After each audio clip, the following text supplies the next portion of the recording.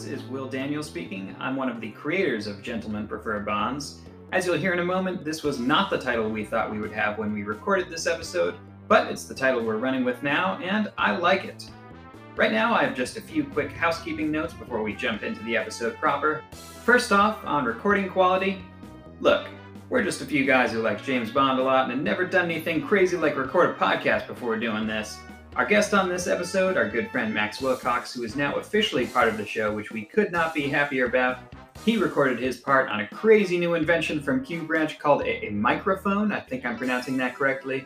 While the two Wills, that is my friend Will Schlick and myself, we recorded ourselves on my iPhone like a couple of jerks. Suffice to say, the audio quality on this episode is a little bit uneven, and you'll notice a few times we lose sound for just a couple of seconds during the conversation. But believe you me, we are working faster and more efficiently than is humanly possible to have a more professional recording setup and vastly superior audio quality for our next episode, which we're also planning to get on video and put this content on YouTube as well, which is really exciting for us. So if you're listening to this and thinking to yourself, man, I like hearing these three dudes gab about James Bond, but I wish the sound was a little cleaner, or if only I could see their faces, don't even worry about it, bro. We are going to hook you up for the next episode. One more topic, and it's a more fun topic, drinks. In honor of James Bond, who, like his creator Ian Fleming, enjoys a good drink, perhaps a bit too much, we thought it would be fun to have a themed cocktail for every episode based on the movie we're talking about. So if you're relaxing at home and listening to this and don't have to drive anywhere soon, go ahead, have a drink with us. Take your socks off, relax, maybe pop in your Dr. No Blu-ray, have the movie on low volume in the background. Let's get nuts. Or if you're at work and also insane, then I say roll the dice, grab that bottle from your desk drawer. What's the worst that could happen? It's 9 a.m., you say? It's 2020, we say. You think James Bond wouldn't have a drink with breakfast every day this year? Welcome to the real world, buddy. Since Dr. No takes place mostly in Jamaica, we thought it would be appropriate to feature a rum drink for this episode, so during this recording, each of us was sipping a Dark and Stormy, classic rum mixed drink. It's basically a Moscow Mule with dark rum instead of vodka. You might hear some ice clinking around in a glass a few times during our conversation. That is no fancy sound effect added in post. That's just your hosts enjoying a drink on the job. Here's how I like to make a Dark and Stormy. Get yourself a standard rocks glass, fill it up most of the way with ice. Now add 2 ounces of dark rum. We made it with a brand called Diplomatico this week, which we liked a lot. But you can use any dark rum you prefer. Kraken's a really solid one for the price, and if you want to make it as Bondian as possible, James Bond actually drinks some Mount Gay and Casino Royale, which is a good rum that would work for this drink as well. So that's 2 ounces of dark rum in the glass, then fill it up with a nice spicy ginger beer. I like Maine Root personally. Then squeeze half a lime into the glass, and if you want it to look fancy, you can add an extra lime on top or stick one on the rim. And that's a nice refreshing rum mixed drink we totally recommend if you've never had one before. Of course, with James Bond, it's always appropriate to drink either a medium dry vodka martini, as Bond orders in the film and the novel Dr. No, or a Vesper martini, which Bond invents in Casino Royale. For a Vesper, put some ice in a metal shaker, add 2 ounces of gin, 1 ounce of vodka, and then half an ounce of Lillet Blanc, which is a French appetizer wine. James Bond orders it with Quina Lillet, which is unfortunately not made today, but Lillet Blanc is basically the same thing, so it'll work just fine for our homemade Vesper. For the gin, Hendrick's is always a great choice, but Bombay Sapphire also works well for this. James Bond orders it with Gordon's, but I recommend the 2 I just mentioned. I like Tito's for vodka, although James Bond would disapprove of an American vodka, so if you really need to be more like Bond, just pick any Russian or Polish vodka. Smirnoff is the sponsored 007 vodka in a lot of the movies, including Dr. No, so there you go. Obviously, you're going to be shaking this drink, obviously, and pour it into a chilled martini glass. And with any James Bond martini, one should always add a lemon rind, never an olive. You can get the heck out of here with that jar of olives. Why do you even bring that in the first place? If that somehow isn't enough themed drink options for you, well, I'll let you in on that James Bond also drinks a gin and tonic in the book Dr. No. Actually, he has 4 doubles. I'm talking about the equivalent of 8 standard gin and tonics in one night while he's working, which I don't necessarily recommend, but he gets the job done, so maybe he was onto something. And finally, Bond finishes the novel by drinking a couple bourbons on ice, so if you're a whiskey guy who's also a Bond fan, those 2 interests don't have to be exclusive. Basically, if there's alcohol present, James Bond, by way of Ian Fleming, would probably approve. And that is a wrap on my reasons to monologue, so thank you so much for listening, and now our conversation on Dr. No.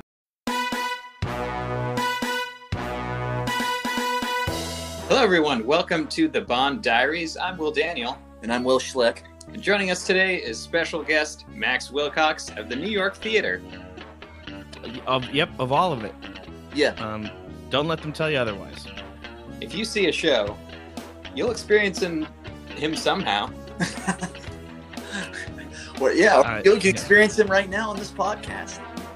Yes, this is the closest you'll get to live theater anyway, and therefore, yes, I am spiritually all of theater. So this is a show where we're going to talk about every James Bond movie and I guess other James Bond things. Yeah, honestly, it's brave. It's very brave of the two of you to decide a casual 6 months into quarantine if this was the time to start a podcast. A lot of people, I think you're some of the first that I've heard of. So when I send it out to people on my MySpace, podcast is it 2 words? Yeah, it's a podcast, as they call it. Yeah, I believe it's a reference to fishing. But right, sure, because you're sending it out. Tribe Called Quest once said, "We, in this case, we Murad for ears." Oh, that's interesting. Well, I'm just, I'm really glad. I'm glad I'm gonna have something to listen to other than my AM/FM. It's been a real. Yeah, it's really just been NPR and weather. Yeah, look, it was either this or make sourdough bread, so it had to be something. Jack FM. Wait, can I tell you that I did try to make sourdough bread and I failed so miserably that I felt so miserably that it's as if it came alive in the worst possible ways. That sounds awful.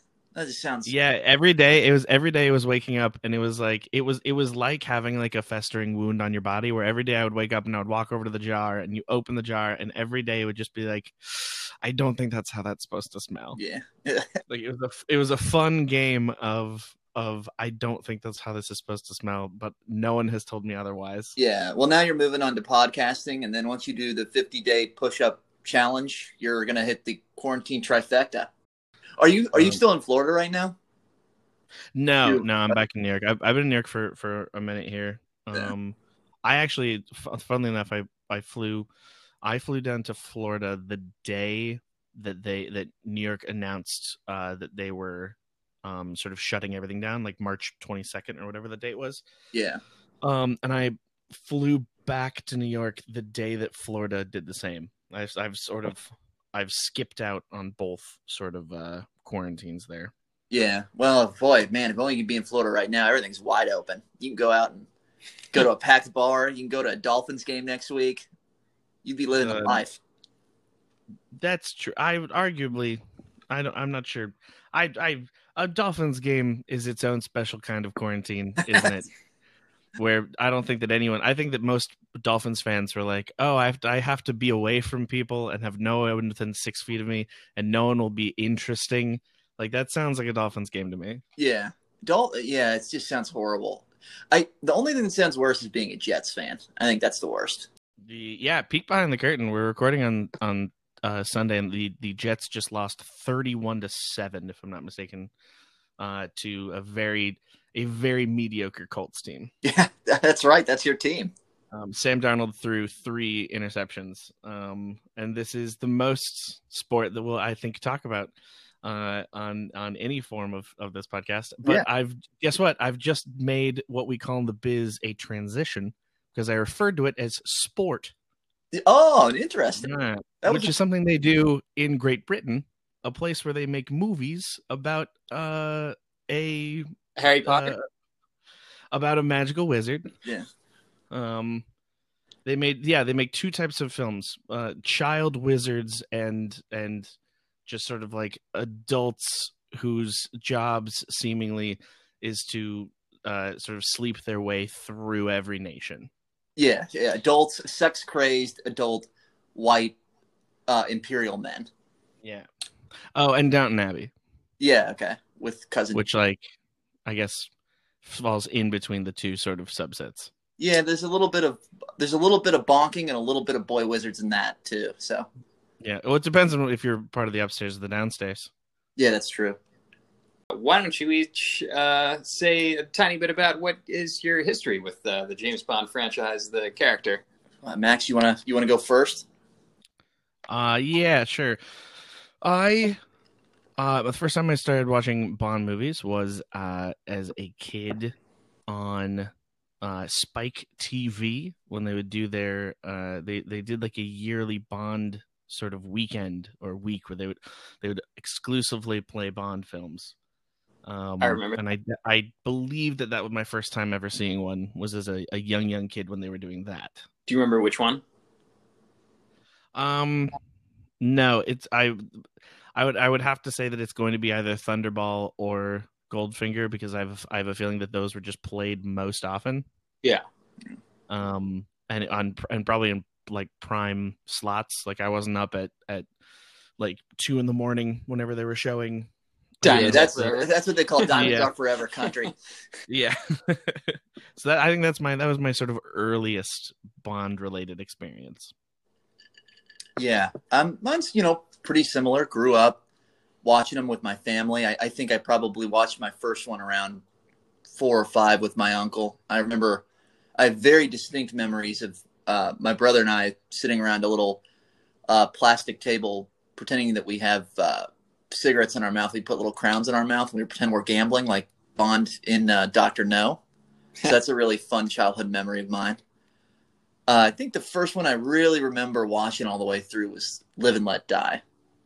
And I remember just right off the bat after seeing that movie, I was just like, whatever that is, I want more of that.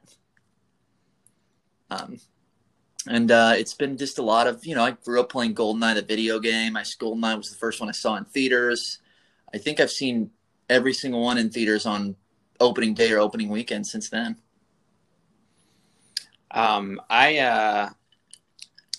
Christmas Day '97, I went with a lot of my family, saw Tomorrow Never Dies. Kind of liked it. I think I knew it was part of the bigger thing, mostly forgot about it. And then about a year later, a friend showed me GoldenEye on VHS, and we played the N64 game also. And I was pretty hooked at that point. Made my dad rent it like a week later so we could watch it again. Bought the video game. Never had an N64. Would go to friends' houses and bring it a couple times. I think I borrowed consoles. There's some generous friends who let me do that for a weekend to just have GoldenEye. And yeah, at that point, like 8 or 9, just also doing the marathons. I think TBS, the Superstation, did it. I remember that before Spike TV. Yeah, that was before they became funny. Yeah, so I remember renting a lot, and then like I think one Christmas or birthday, I like asked my parents for blank VHS tapes because I knew that I was just gonna like try to hit all the Bond movies when they were on TV. But it was at that point that you remembered that your parents didn't own a VHS. They just owned many VHSs, but they didn't own a VCR. Yeah, he just borrowed a friend's for the weekend. Yeah, exactly. Yeah, we were a they would just software go over to family. people's houses. Yeah. Yeah, you guys you owned a library card and you each owned like a not book report. What was I looking for? A page saver. Wow, this was going to be a joke, but now the joke is that I can't remember the name of a thing that you put inside of books. A bookmark. I think bookmark. It's called. Yeah. Now apparently, I'm going for the name brand Page Saver. Much like how Tupperware has become ubiquitous with the brand. Have you not heard of the Page Saver? No, I haven't. That's because I don't know how to read. Well, it's a good thing this is an audio format. Yeah, I only listen to books on tape. Yeah, and this. Yes, and this. Either of you remember watching this movie, Dr. No, for the first time? The very first time I don't remember. I was probably in my dad's house. I was probably sitting on the floor, maybe 4.5 feet from the TV screen with all the lights off. And I think that the thing that stood out to me, the only things I truly remember from the first time seeing it have to be the tarantula, the fire-breathing dragon. Oh yeah. and that one girl who takes photographs and like just is sort of Oh, left yeah. behind. Even as a kid, I guess I was very plot aware, because the big things were to me the cool fire breather, the terrifying spider, and hey, this character seems like she was sort of written off.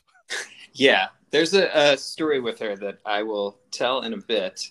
I think I rented this somewhere in the middle of my early Bond days. Watched it with my cousin. I think I kind of liked it. I was a little bored. It was usually not one of the movies that I'd like look forward to watching so much. Like, I mostly watched it a few times in like middle school and high school when I just gotten the DVDs and I was like, I'm gonna watch everyone in order over a few weeks or whatever it took. But I think it's grown on me over the years. It definitely gets better for me. I feel the same way. I remember, kind of why. I can't really remember the first time I watched it. Like I said, I have very, very distinct childhood memories of reenacting certain scenes from it, like the Bond's introduction scene in the casino. But it wasn't one that I really went to a lot as a kid. I would say I really fell in love with it in my 20s as an adult. And it's grown on me too, to the point where I won't say where I'd probably officially rank it in my Bond movies yet, but it's high up there. It's one of my favorites. Yeah, we have to have we can't lay all our cards on the table yet. We're gonna have some big surprises ahead for Bond rankings, and yeah, I think I'm gonna have some great clickbait titles. You won't believe what number 11 is. Quantum of Solace is just my top 5. If seen time after time after time. That was like the clickhole quiz that was, can you teach Daniel Craig about sex? And it was it just billed him as like Daniel Craig, star of the Quantum of Solace films. It's Ian Fleming, born in 1908. He's a naval intelligence officer during World War II. He's part of the Allied mission to spy on Francoist Spain, make sure they don't team up with the Axis powers. The name of that operation GoldenEye, which he names his house in Jamaica after. Then he writes Casino Royale. He writes that in 1952. He can't think of a name of the hero. He's got a book on his desk that's called Birds of the West Indies, and it's written by Mr. James Bond. He's like, that's pretty good. I'll take that. And from then on, the character's name was Birds of the West Indies.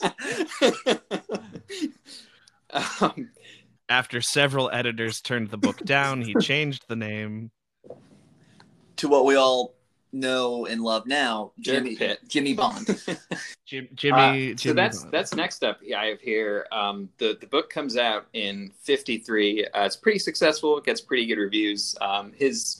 A lot of the cool cats at the time, his writer buddies like Raymond Chandler, praise it as great, say he's really witty, fantastic author. And then the more conservative publications, say this is smutty trash, basically. Yeah.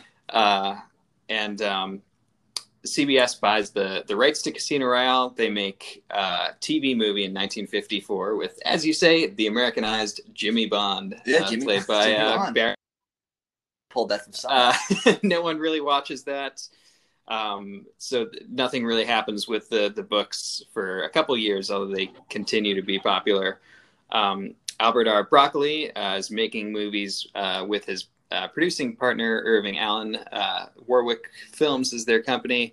They're making pretty successful kind of B movies for Columbia. They're making a lot of them with like imported stars. Like I think it was... Alan Ladd, Olivia de Havilland making movies with them. Terrence Young, who we're going to talk about in a second, is directing for them a bunch. Cubby Broccoli, that's his nickname, really likes the Bond novels. He wants to make them into movies. He sets up a meeting with Ian Fleming and his partner, Irving Allen, and they go to this club in London, and Irving Allen does not behave himself. I have to assume he was drunk or something. So he tells Ian Fleming, your books aren't good enough for TV. So that kind of keeps Broccoli out of the Bond franchise for a few years. In the meantime, Harry Saltzman, a couple years later, who's been a theater producer, options the Bond novels. He spends 50 grand. He gets them for 6 months. At the end of that, he's not been able to do anything. He gets hooked up with Broccoli. They make a deal. They form 2 companies, including Eon, which is going to produce the movies. They hire Ian Fleming. He and Kevin McClory start writing Thunderball, which is going to be the first novel. And David... The first movie. Which is going to be the first film, yeah. David Picker at United Artists is looking at it and I guess sees that there's a lot of underwater stuff, which was super expensive there, and puts pressure on to do Dr. No instead, because that's going to be a much cheaper shoot. Yeah, Dr. No is like, he's like, can you get a coconut? Like, you're good. Like, that's But yeah, so they look at Cary Grant for Bond. He was actually the best man at Broccoli's wedding. He's a buddy of theirs. But they know they can only get him for one movie. So they talk about other people. Roger Moore is apparently Ian Fleming's favorite.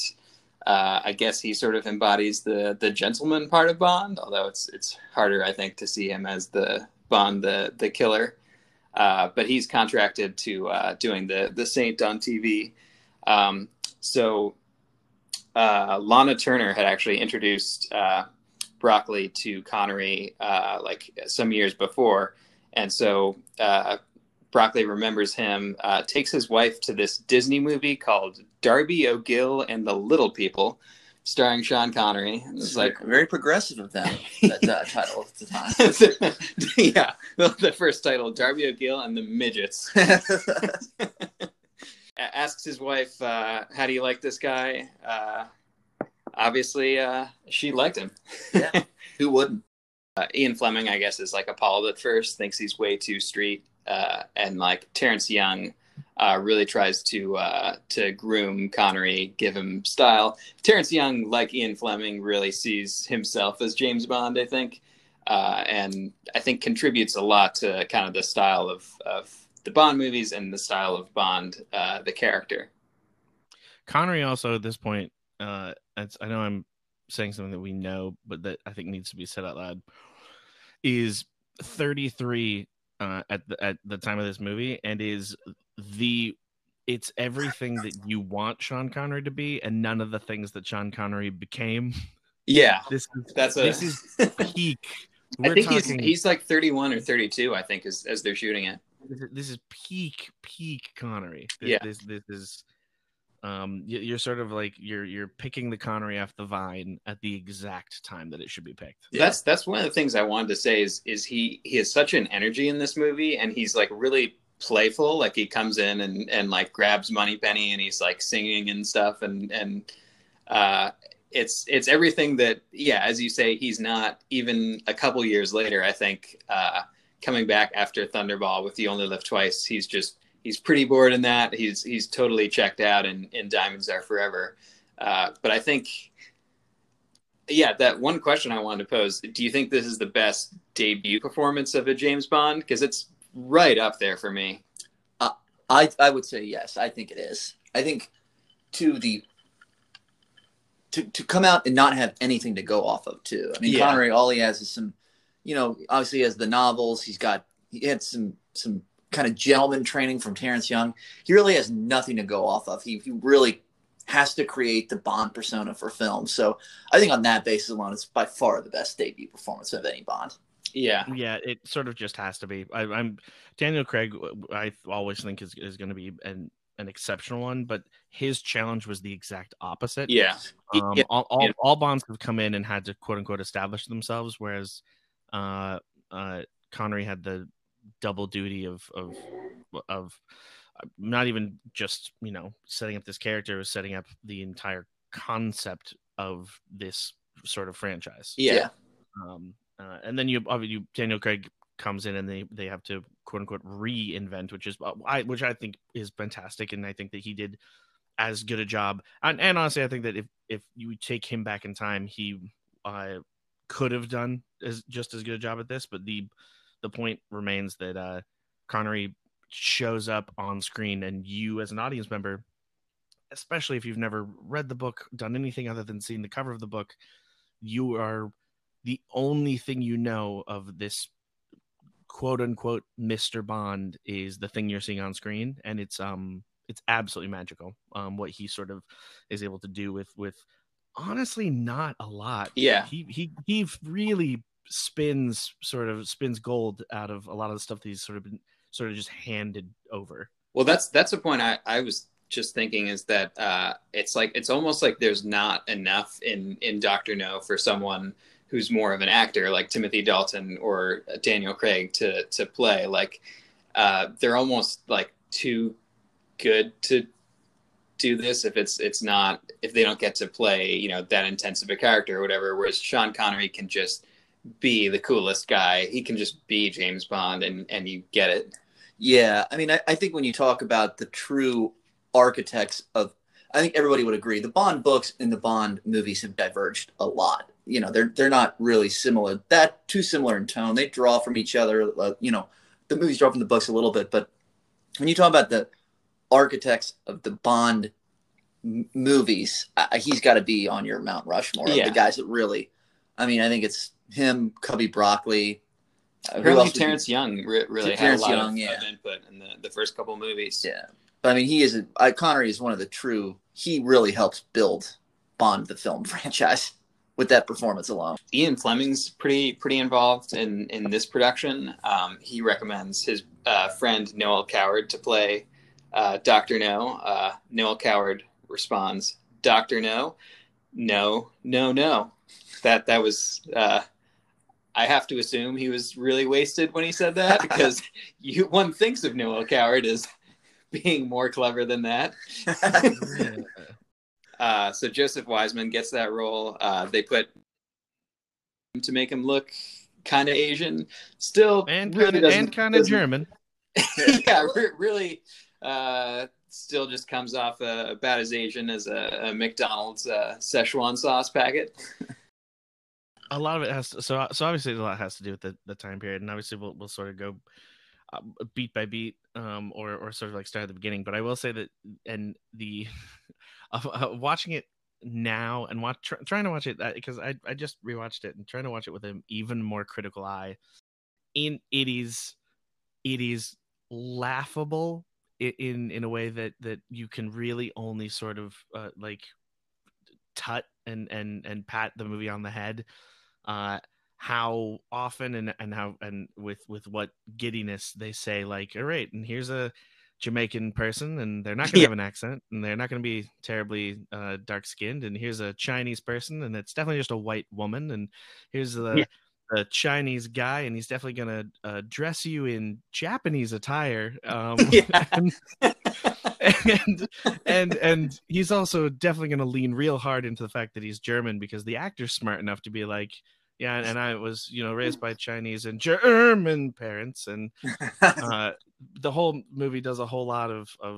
Let me put it this way: there's a reason why the opening scene is it's the three blind mice. Yeah, it's three blind Jamaican guys walking down, and they show you as well as they can establish as much as they can without doing any acting, where you are and that it is foreign, and then do immediately cut to a country club and 4 white men playing pinochle. After they walk by one of the best hats of all time, I think, in the opening shot. Yeah, I was taken by that hat. That was the hat game is well, actually a lot of the clothing game is strong throughout. Oh yeah, well there's Connery's. He always had the like promotional stills with like a fedora or something like that. I think this and From Russia are the two main movies where he's actually wearing a hat a lot, and looks pretty fucking good in a hat. Like looking back in that car when especially all the stuff in the UK. Yeah, he loses it relatively quick when it gets hot, but when he's back, when he's talking to M, when he's going back to his house, like it is all, the hat game is strong. Yeah. Oh yeah, I like to think Terrence Young or Cubby Broccoli at a certain point, it's like, all right, we're shooting again, Sean, get your hat on. He's just like, no. A little more on the cast. Anthony Dawson plays the kind of hench person, Professor Dent. He comes back for the next 2 Terrence Young movies, plays Blofeld in From Russia with Love and Thunderball when you don't see his face. Lois Maxwell, they offered her, actually, I think she went to theater school or something with with Roger Moore. Like they kind of grew up knowing each other. But they offer her Sylvia Trench and say you can like play. I think literally build it as you can be the glamour girl or the office girl, and I think she said, you know, it wasn't the idea of like I could have more movies. It was just like, oh, I don't like being shot like if I'm like just wearing Bond's pajama tops in his apartment. Like that's a little too scandalous. So she takes Moneypenny, gets 14 movies out of it. I love Moneypenny so much. Yeah, she's so great in that role. Like it's and it gets flushed out more later on down through the films, but it's just like that is such an anchor. Yeah. Characterized and emotional, and you pointed out really succinctly that in this movie in particular, when Bond comes in and you do assume that he's going to hit on her, and he does, but it's the beauty of she's the only female character in the entire film that doesn't get just manhandled and tossed off the scene, yeah, or essentially the every no is just a yes in disguise into his bed. Well, and I think she's the only woman that is able to stand up to him. I think nice thing about her is like I guess I never thought that like she really wanted it from Bond. Like it's a like game they play at work kind of. Like I found that to be like a betrayal of her character in Die Another Day, where she like ends up in like a VR thing where she's just going at it with Bond. I was like, does she really want that though? Especially when they get into the modern movies and you have her like going out with dudes and stuff. And it's like, well, good for her. Like her life shouldn't be pining after James Bond. Yeah, I think I always kind of read it as like she kind of understands it's not realistic, nor would even be something that she wants. Like I don't think she wants to date an internationally traveling swashbuckling secret. Like I don't think she craves that at all. I think that's the fun of it. It's like she's just as immune to it as like he kind of is. Yeah, I view it as her essentially, not to overstate it, but her sort of defense mechanism. Yeah, I always like to think, since he is 007 and there are other 00s, I like to think that since she is essentially the gatekeeper, that is the only thing that keeps the heart of MI6 from these sort of like weird out there. Like if Bond is a relatively successful one, we can only imagine how crappy a lot of the other 00s are. So in this movie he says that 00 deaths are down 40%. Oh yeah, the fact that there can only be 9 of them, because there's only 1 through 9 until you suddenly get into 010. So the fact that enough of them have died that you have a percentage is horrifying. Yeah, what was going on at MI6 pre-M? Exactly. The fact that he strolls in and instead of trying to balance the budget or try to solve sort of the Cold War, he's like, well, too many 00s have died, and my storage closet is getting full of all these 00 bodies. So Moneypenny, make sure that he's a good boy outside while I get some paperwork done. You don't think there's a 0012? I mean, numerically, no. Well, yeah. That would also suck, especially if you're 0010. Yeah. I mean, like, come on. They basically confirm in Thunderball that there's 9 of them. I mean, I'd also like to think that I'd like to think that there was a 0010, and then he went on a killing spree, and he's the reason there is a 40%, is he killed like 3 through 7, and he came in and he's like, all right, give me one of those good numbers. Yeah, he just wanted a different number. Exactly, because he tried to reband where he's like, I'm 0010, I'm binary, baby. M, so like I don't know what that means. Yeah. But yeah, so this movie starts with the killing of, it's not a 00, but it is an MI6 agent in Jamaica. Yeah. Yeah. They never refer to him with a number, so I think he's just Strangways is like a station chief, right? Yeah, he's just there. He's the guy who just looks out for stuff in Jamaica. They in the book they talk about his job's pretty boring. Nothing happens in Jamaica. Yeah, he kind of accidentally stumbles on Dr. No. He doesn't seem to like No he's really onto something, and he just finds out too much about Dr. No and gets killed. Yeah. In the book they talk about they just assume that he's run off with his secretary, and Bond's just like, great, like I gotta go like find this guy who's like ditched his job. Actually, the woman who's his secretary in the movie is in the movie because she owned that house that she gets shot in. So, yeah, not a professional actress there. She's the one with the borderline orange blood. It's very distressing. It's some paint red blood, definitely. Yeah, my favorite part in that house is when she pulls down the fakest looking so painted books. Panel of books, and it's not, of course it isn't the top shelf or the middle shelf, it is just the bottom eye level shelf where she walks over and just pulls it down, and like you have to thank God that MI6 wasn't running like the Underground Railroad, or that they were like, if this is the comical, amazing sort of way that they've sort of run a spy agency, it's no wonder that this film takes place then, and that like the Cold War extended until 1990. Yeah. If this is the sort of like fun madcap way that they're having their spycraft. I love too that they didn't have locks on the file cabinet. Like file cabinets have these, like, can't be locked. Like he just reaches in. I have so many questions about the file cabinet too. Why was there two separate files for Crab Key and Dr. No? I feel like you could have combined that into one file. It does feel like one file. File. Why does he hold them at that suspiciously good for the camera angle when he's pulling them out? It's so many questions. I want to know why there were roughly 4 files in the entire cabinet. Yeah, what? I get that.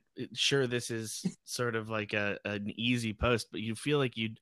Every couple of days you'd throw something in there just like for fun, like maybe make something up, or like you because you have to they got to pay you, so you have to sort of make sure that it appears as if you're doing a job. Well, I think the first one he pulled out just said takeout menus from local restaurants. Yeah. And Dr. No and Crab Key are in there. Yeah. Oh yeah. But yeah, they both get killed by these blind men.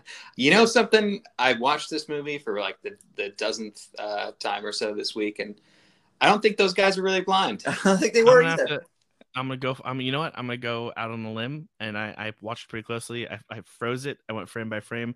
The moment that I really thought to myself, maybe these guys aren't blind, is when a car with its brights on comes by, and really one of them ducks, and the other one blocks his eyes, which to me was a telltale sign that maybe these guys aren't blind. I also have another question. When I was rewatching it recently. One of the guys looks suspiciously like Pussfeller, the bar owner. Oh, yeah. Is it the same guy that they just casted 2 different roles? It could. I mean, we know that they did shit like that. Usually from movie to movie. I can't think of one where they have the same guy in the 2 movie. Yeah. Playing 2 roles in one movie. That's like, well, I mean, they had Mike Myers play all the roles in that one James Bond movie. Yeah. Oh, Love Guru? Yeah, Love Guru. The photographer you mentioned before, that actress was Marguerite Lewis. She was not a photographer. She was the reigning Miss Jamaica, the beauty pageant winner. And her day job was flight attendant. Terrence Young, the director, walks on board one day and notices her and is like, hey, you want to be in a movie? And she's like, oh, yeah, sure, man. Like, just give me your ticket. And he's like, no, I'm serious. He says, I'm making a series of films that's going to be the most popular series of films ever. Terrence Young, kind of a cocky guy. And at that point, I guess he was confident enough. She was like, yeah, sure. And so she comes in. They want her to play Miss Tarot, the kind of office femme fatale. Yeah. And she's not down to kind of like Lois Maxwell. She reads the script and she's like, I'm going to be wearing a towel, kissing a strange man on a bed. Like, my parents are going to watch this shit. Like, I can't do that. So they give her Annabelle Chung, a Chinese photographer. I think they give her I think they give her kind of Asian clothing, but not I don't think they like make her up at all to look Asian. Yes. Unlike some of the other characters, like Xena Marshall, who ends up playing Miss Taro. Just real rough. So Bond gets to Jamaica. He immediately is assaulted leaving the airport. Does some of his cool jujitsu, which we get to see. Because we do have to make sure that this is a badass. He can't just be sexy. They do. I will say, like, I'm joking, but truly, Terrence Young does an excellent job of setting up that, like, this guy clearly gets it. And we do get to see we see Felix for the first time. So the actress I just mentioned who played the photographer, her brother is actually an actor, Reggie Carter, and he plays the chauffeur, Mr. Jones. Wow, that was a real family affair down there. Sure was. They were all just trying to kill Bond. They were all unified in their hatred of the Brits. I spent a lot of this time imagining what this movie would be like if I was a guy who, at the time that the movie came out, treated it the way that a lot of people did movies at the time, i.e., I just sort of wandered in 5 minutes late. Yeah. And I like you mean people nowadays at the Landmark Theater? That's a very exceptionally valid point.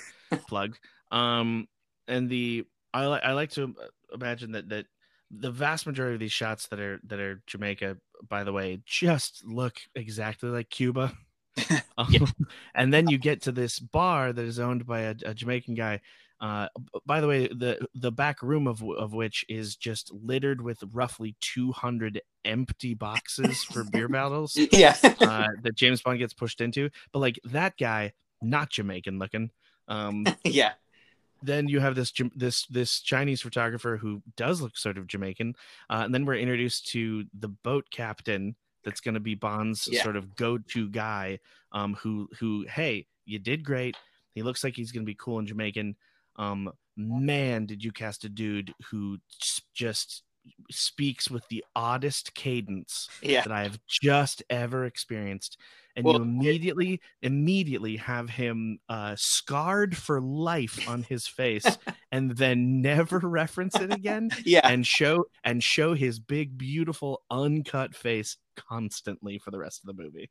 Yeah, she gets him with the broken flashbulb or something. She literally flashbulb. She rubs broken, shattered glass across his face, and he's like fine with it. Yeah, he puts his hand up to his cheek, looks at the blood, and laughs, and then turns to James and says, "What do you want to do with her?"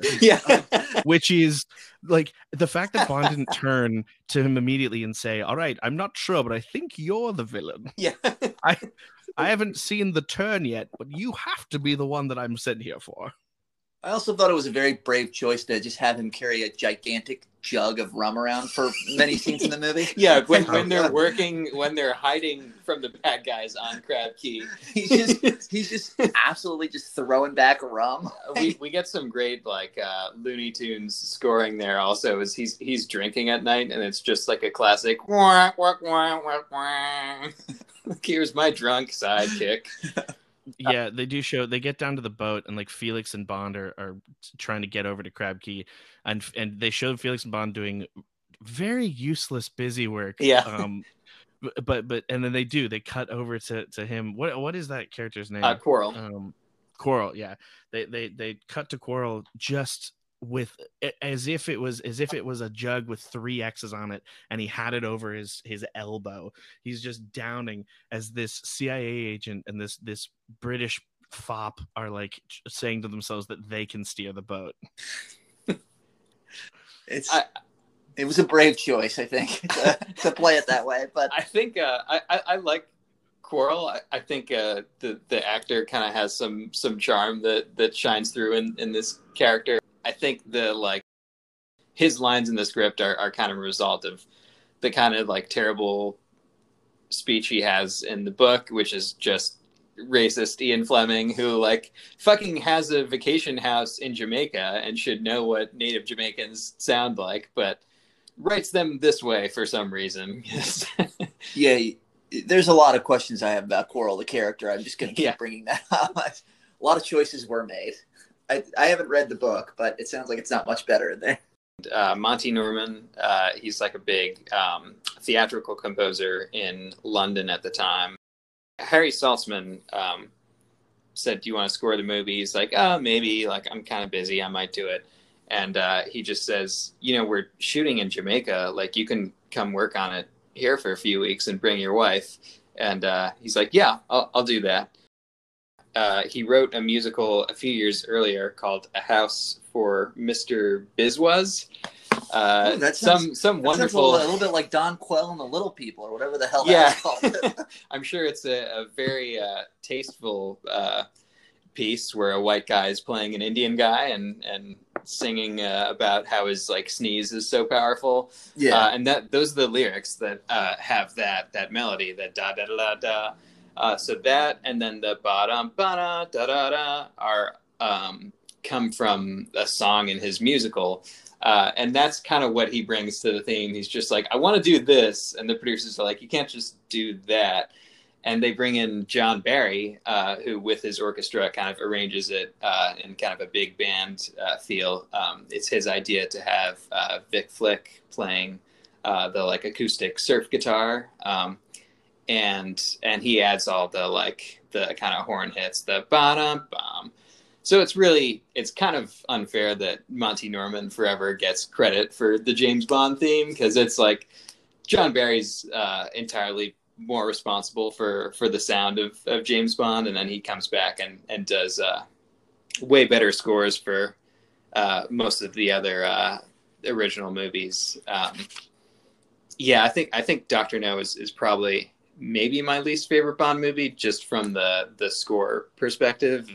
Monty Norman's score is pretty clumsy, and you get to moments like hitting the tarantula where it's just the textbook, what they call Mickey Mouse scoring of a hit for a hit. Yeah, that's a particularly egregious scene. That's the Mickey Mouse spider slapping. Yeah, that really takes you out of that scene completely. I do. There's parts of I like some of the scoring. Okay. I actually like. They're relying a lot on the music that was just being played in Jamaica at the time, like the jump up. They play a bunch, and then I have to assume Underneath the Mango Tree was written for the movie, because they play it so many times. I like stuff like that. I think it's Byron Lee and the Dragonaires was the name of the band or whatever that plays like Jump Up, and I think they play some version of Underneath the Mango Tree for the score. Some of that I'm kind of into. Yeah. There's elements of it I like. I wouldn't say it's my least favorite Bond score. I just wish Bond sang more in the other ones. Me too. Yeah, it'd be nice if one of the songs, or whatever song is in every movie, he gets to sing a verse from, like Mango Tree here. Yeah, All Time High and Octopussy would have been awesome. And not prompted by another character singing it, just James Bond in a scene is, all I wanted was a sweet distraction for an hour or two.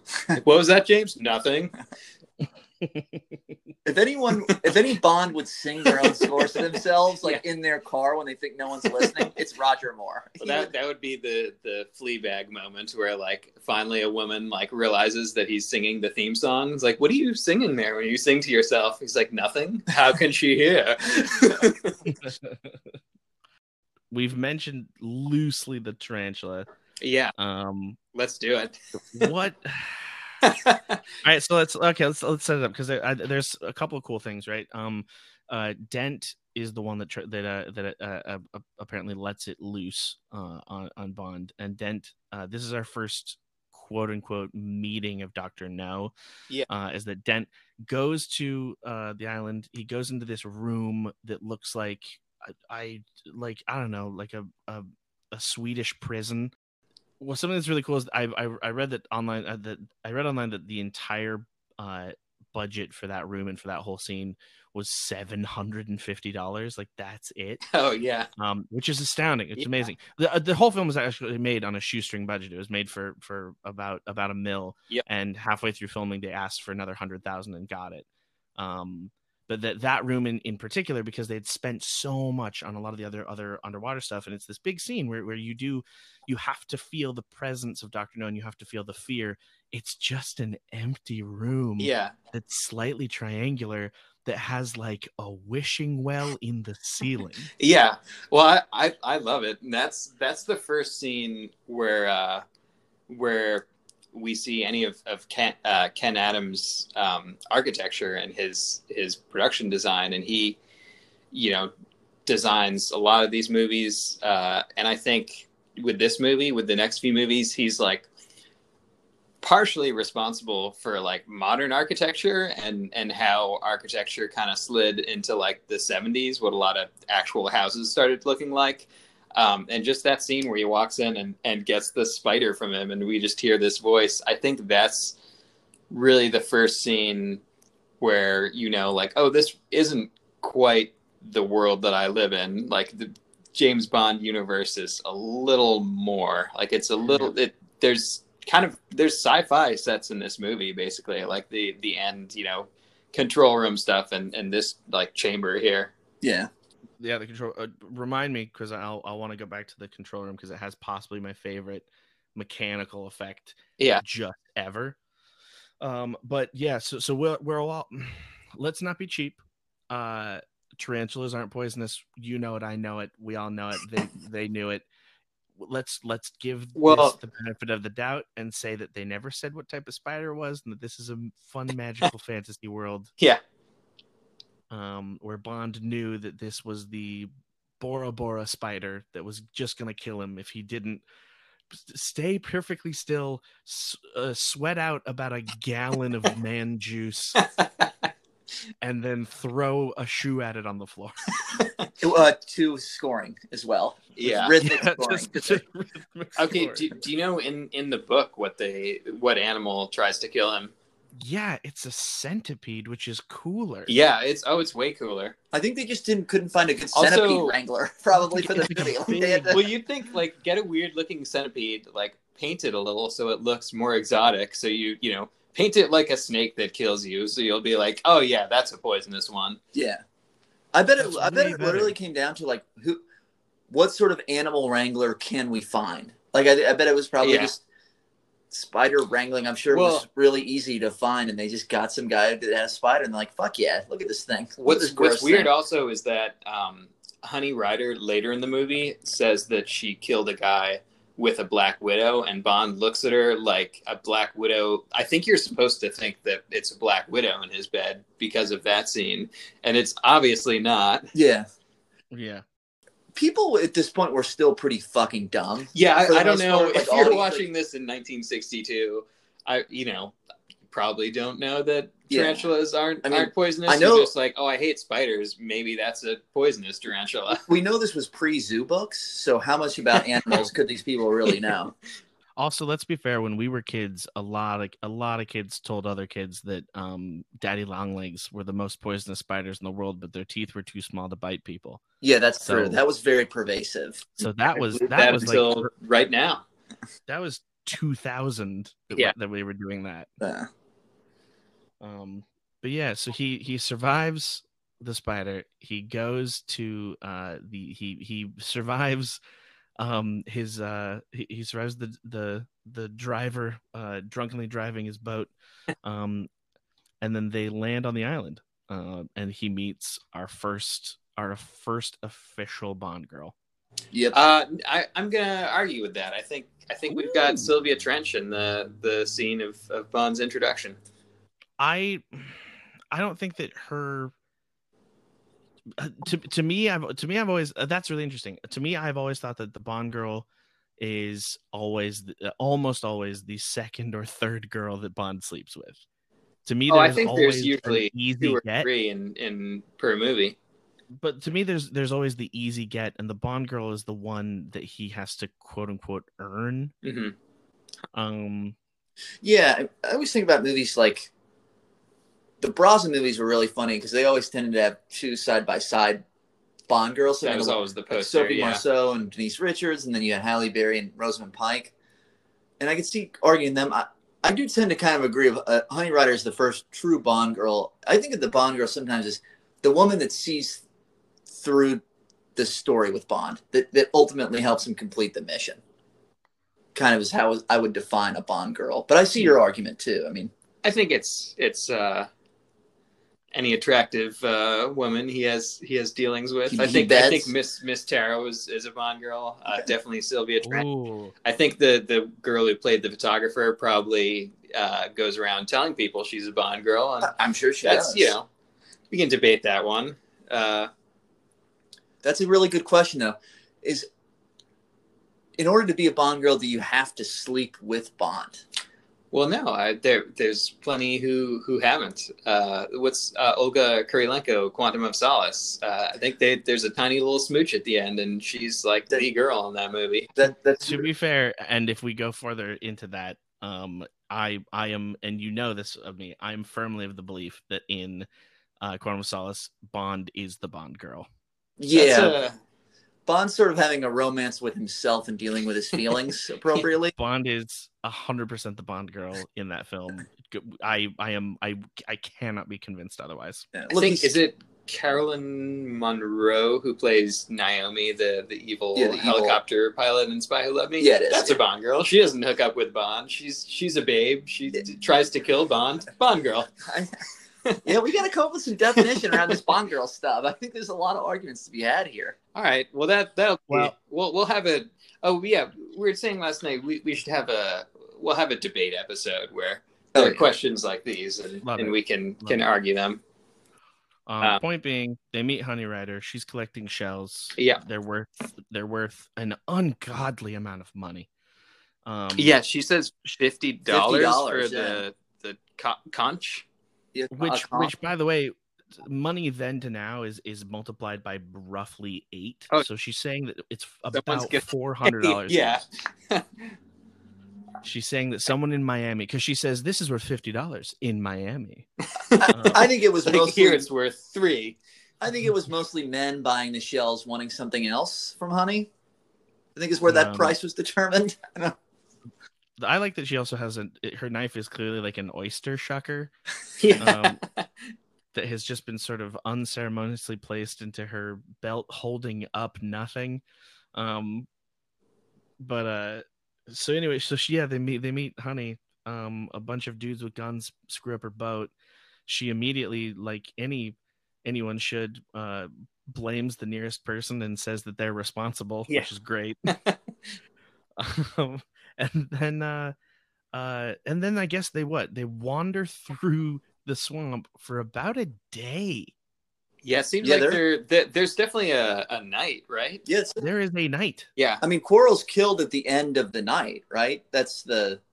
And they also say when they are finally captured, the secretary, finally an Asian person, says that they were told the night before. And they were expected at dinner, and then they were expected at breakfast. So it's now late morning, early afternoon, and we know that they landed early morning the day before. I like that stuff with getting in there, and a lot of that stuff is like right out of the book. Just how weird it is when they get in there, like how, and that'll kind of go forward in a lot of the Bond movies, but I think they're like maybe the nicest to Bond in Dr. No when he's captured and just like, hey, what can I get you? Like, let's get you some clothes, let's get you some breakfast, and just the whole hotel reception. I really enjoy in this one. Yeah, it to me is a strong contender. I wish that Dr. No had about the character Dr. No had 1 or 2 more scenes. Yeah, he's not quite in the movie enough, but I like the build up to him, and I like how he's introduced. Yeah, the concept that he essentially just ran into the wrong spy, because everyone wants money, but he runs into the arguably like the only character we've met that isn't swayed by anything other than his own drive for sort of success and adventure. Yeah.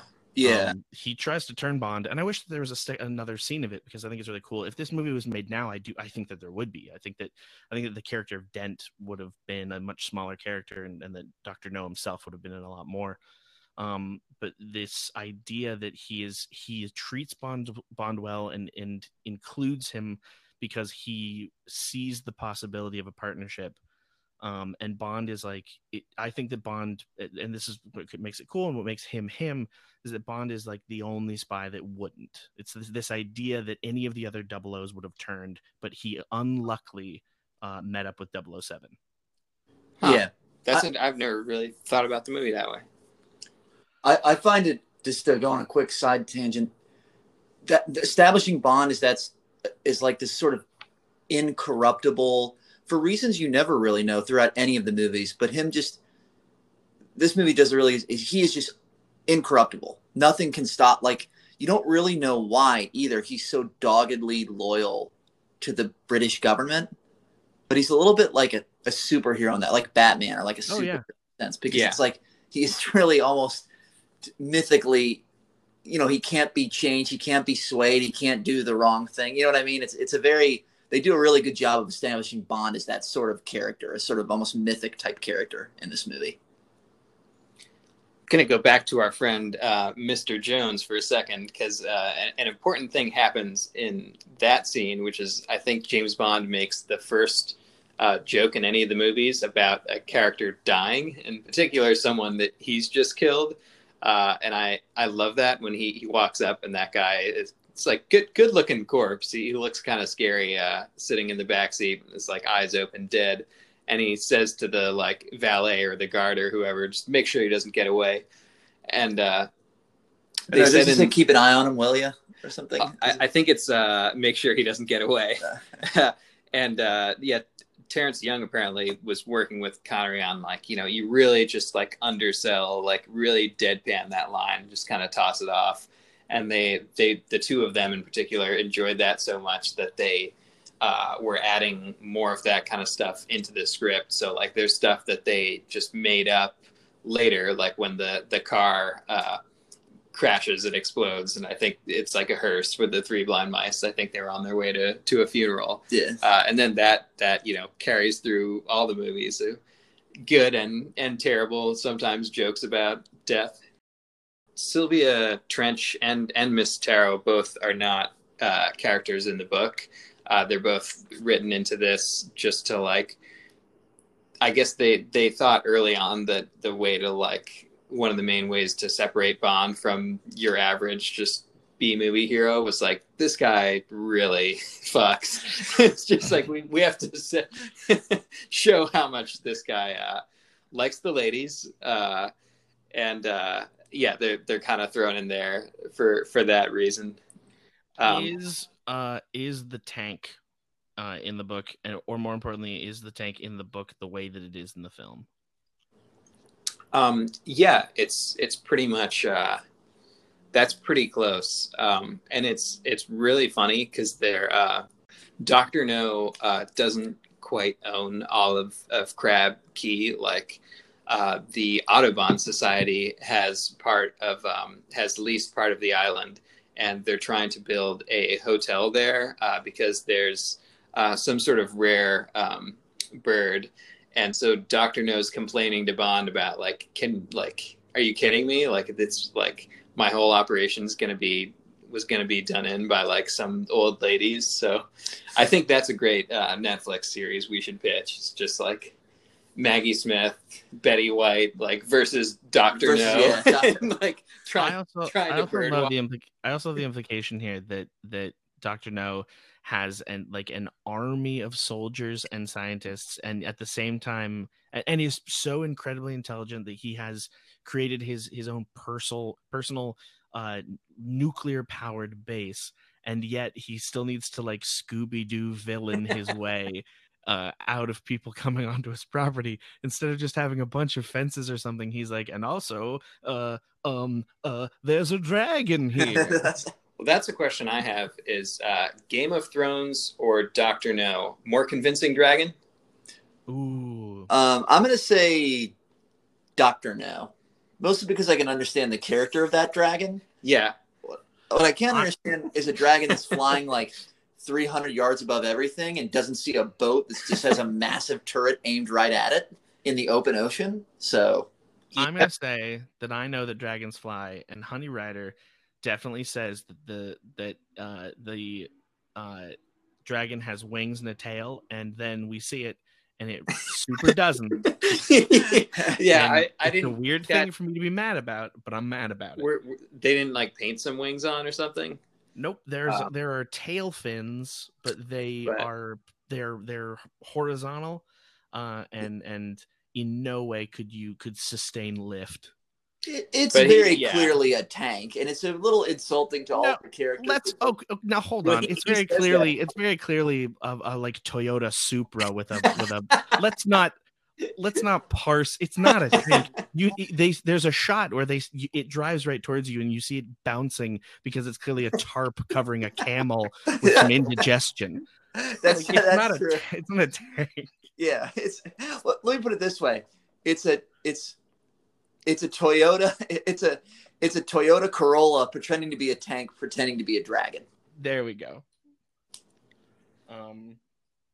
So yeah, Bond. The Bond, I guess, has this dinner. Dr. No has his fun prosthetic metal hands due to radiation, which is great. Yeah. Didn't affect the rest of his body. Yeah, just hands. And then which you want to then ask yourself, what in the hell were you doing with those uranium rods? That's my biggest question in the movies. Also, how does Dr. No masturbate now? That's a good question, because we see him grip that statue, and that's horrifying. And this introduces us to Spectre. Yeah. Spectre, not part of the book. He's just his own guy in the novel. Spectre is in Thunderball, On Her Majesty's Secret Service, and You Only Live Twice. That's the Blofeld trilogy of the books. But I think just because he just had the idea for Spectre, Fleming, that he kind of that was going to be in the Thunderball screenplay, that he kind of George Lucas'd his own book here, and was like, oh yeah, Spectre, that should be in the whole thing. Spectre's very great. Spectre's very cool. It is so much like we skipped over the many tropes that this sets up that happen in every spy film since, and so much of this film is the basis for the very first Austin Powers film. But to me the best, just one of the best pieces of dialogue is when this poor actor who's already been handed the just Herculean task of playing a Chinese German super scientist has to look at the most handsome man alive with a straight face and say that he is part of an organization whose acronym spells, and also he tells him that it is the Special Executive for Counterintelligence, Terrorism, Revenge, and Extortion, which also does really spell secretary. It's a very, very questionable if that really is the proper acronym for the Spectre. But the P is the S and the P are both from Special, which is just anyway, he has to then look at him dead in the face, and Bond has the great line where which is great and bad, which is to me the what Bond is he looks at me and dead in the face and just says like, well, I'd only be interested in the revenge section of Spectre, which is like, okay, James, very cool, James, who's being held captive and is about to be beaten senseless by two semi-Chinese guards. Oh, so the big guy who beats him up in that scene played Sandor, the guy in Spy Who Loved Me that he throws off the roof. Really? Yeah. That's one of my favorite Bond kills. It's a good kill. Also, Max, are you aware of the Goya portrait of the Duke of Wellington that Bond takes a look at in this scene? I am only aware because I was reading about it. I think it's super cool that was a missing painting at the time of the film being made, and so it was very wink nod. I think that is exceptionally good. That's one of those things that is unfortunate looking back and not having that sort of wink nod from today's perspective. Yeah, it doesn't really hold up and make sense today if you don't know, but I like that kind of touch, and it's just a tiny thing. I think that kind of thing is okay when it's 5 seconds long and it's that little joke. More annoying when you're relying on the dramatic thrust of your movie you're counting on everyone to know who Blofeld is, and we'll talk about it. I will say that it is the modern equivalent would be that James Bond would sort of like kick the electric grates out with his like shoe hands, and then he would quickly dab, and then he would climb through the vents. Yeah. Would be sort of the modern equivalent. Doesn't he do that, no, Spectre? Doesn't he, it's in the deleted scenes. It's in the director's cut. Yeah, I like that also in this is a couple movies before he gets the gadgets. I mean, he's got the suitcase in From Russia with Love, and then Goldfinger is really where the gadgets start. But I just like Bond kind of doing spy stuff and problem solving just with his two bare hands and like punching through those grates with his shirt and stuff is pretty cool. Yeah, the closest you get to a gadget is that they change out at the beginning of the film, they change out his Beretta for the Walther PPK. Because, and as they say in the film, as to quote unquote why, is that it can thread like a very powerful silencer, and then you see him use that later in the film. Yeah, I think that's a really cool. I wrote that down. That's a cool touch in that scene because like he makes a very big point of the silencer. It takes a Brausch silencer, I think, and you're like, well, why is that's just a weird thing to point out, but it then ends up using it later, which is a really cool little touch. Yeah, it's a great payoff. I think let's talk about that scene where he kills Professor Dent for a second, because that and like the name and maybe one or two others are, I think, a few of the biggest scenes in just establishing the character of James Bond in this movie. And there was a lot of behind the scenes debate about should he really kill this unarmed guy in cold blood, and they decided to just go for it and they shot what they said was like the most extreme version of what they'd written for the scene, and it's just super cool. I love that one liner that's a Smith & Wesson and you've had your six. Yeah. Killing him and then shooting a guy in the back just like already dead.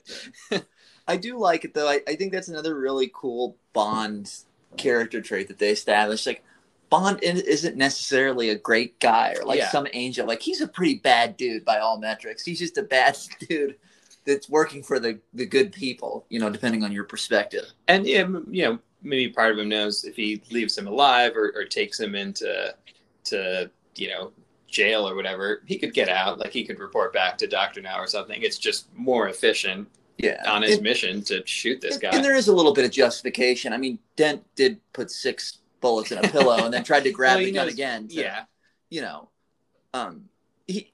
think you can see why he did what, as brutal as it is. There's some logic to it,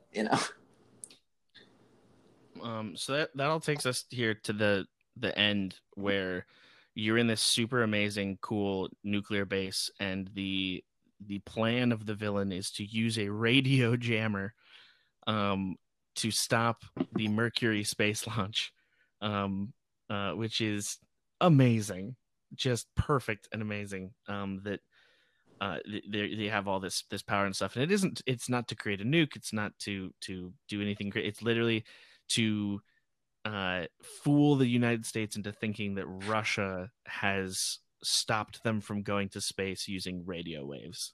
Yeah. Which is like in some parts like probably to do with budget and the fact that they didn't want to build big missiles or anything. A lot of that stuff is clearly done in miniature, and done well, but done in miniature. But then part of it is actually really cool, and again, it says to me how great of a character Dr. No is. And I really, rewatching this even more recently, I really enjoy Dr. No as a character. Yeah, I'm actually really sad that I think that he's an incredibly underused character. Yeah. But this all leads, and I'll stop my grandstanding here to possibly my most favorite, and to me the most silly Bond thing that happens in this film, and it could be the silliest thing that happened in a couple films, is that he gets into the sort of nuclear base where they are conducting this final push to use the radio beam, and it's all being nuclear powered, and Bond is able to get in disguised in his sort of suit, and he climbs up a small set of stairs, and he stands in front of a crank, and that crank says danger level. And the crank can be cranked from one direction, which is no danger, into the other direction, which is danger. The crank has no other purposes other than to take this device from safe to unsafe. It can't have anything. Go back and watch, please. There is no other thing it controls than the amount of danger. As if Dr. No was like, well, what if we want to do it, but we want to feel a little spicy? Bring it a little towards danger today. See what happens. It blows my mind every time I see it. I love it. I think it is it's the most Bond, because that's the entire point, is he pulls it into danger, and then you get the thing that you get in every good Bond film, which is you get everything going wild, Bond succeeding because he's one man that beats the system literally. Don't go by that room that's freaking out, that's like purple background, and the mechanical arms are just moving themselves. It's just like this robot, like octopus is having a meltdown in there. You have this. It's the fact that he was able to turn this. It's like it is a Deus Ex Machina in the purest sense. That he's able to just sort of like turn, and just from turning that, he's able to stop this terrible happening. He kills Dr. No. He's able to save Honey, get out onto the boat, and we have the great moment, and another great Bond moment where he Felix shows up with roughly 6 Marines in a fishing boat. Also knows it's James Bond when they're like under the like they're down like where they can't be seen making out. He knows that ass. He knows the back of that sweet head. Oh yeah. I'm forgetting what's the line that he said. He says a great line to Felix at that moment. He's like, "Oh, do you guys need to be rescued or something?" Yeah, it's something about that. And he says, Felix says something like, "It certainly doesn't look like you need to be," or something. He has some sort of like funny quip. And then you get the great Bond moment where they're tossed a rope, the boat is being pulled along, and Bond lets the rope slip. Felix lets it happen. Yeah, he's just shaking his head like, "All right, I'll see that guy." Again. I guess I'll just get 6 more Marines to come back out here tomorrow and do the same thing. I guess I'll go fuck myself. Especially this spy that Felix met roughly 36 hours ago. Yeah, we cut a night of those two guys drinking together. I think where he probably got a sense of like, oh, Bond likes women a lot. Like Bond likes women too much.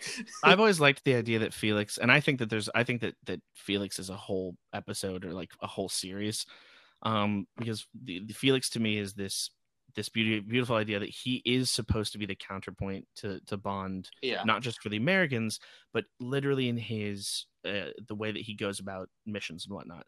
Like in this, he probably would have been successful. Obviously, we only see one boat, but Felix was going to come in with the full force of the American military.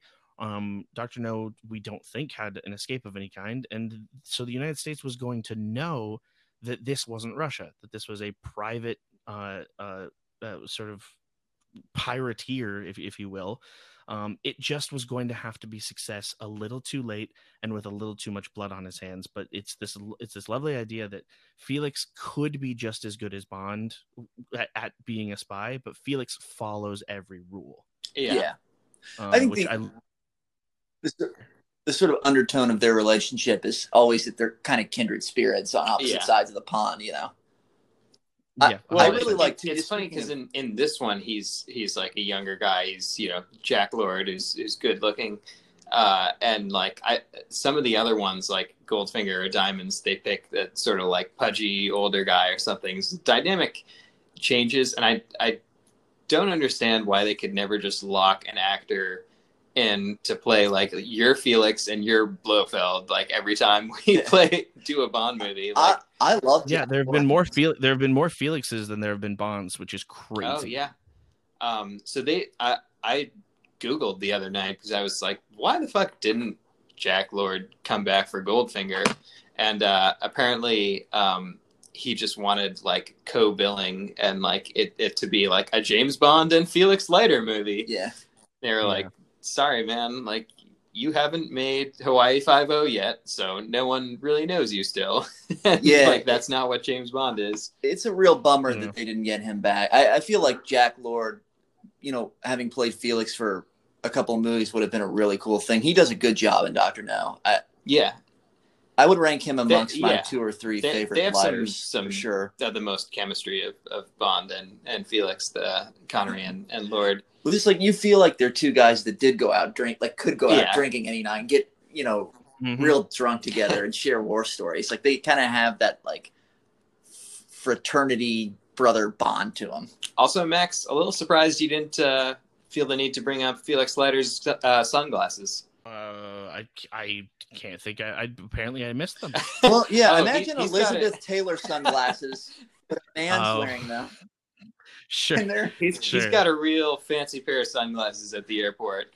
I will say that at the airport they do a real bad job of. Well, granted, they do a good bad job.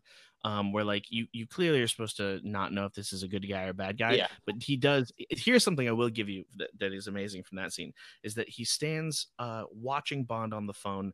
Then he walks up to the phone booth after Bond left. He opens the door a little more. He looks in. He turns back to Bond. He looks in again, and then he walks as if Bond was gonna like take a piss there, as if Bond like left a note saying like, "Hi Felix, nice to meet you." Like the Felix in this is another one of those things where you do sort of feel that there was, and granted this is a long movie, especially at the time. Like it doesn't feel long. I think it feels great and feels really low paced, but it runs like it runs just at like almost just at 2 hours. Yeah, it's like 150, I think. And it feels every minute of it, not in a bad way or a good way. Just you feel the time that it has. I do think that there's a version of this movie that's 20 minutes longer that feels even more full, and it already stands up. Yeah.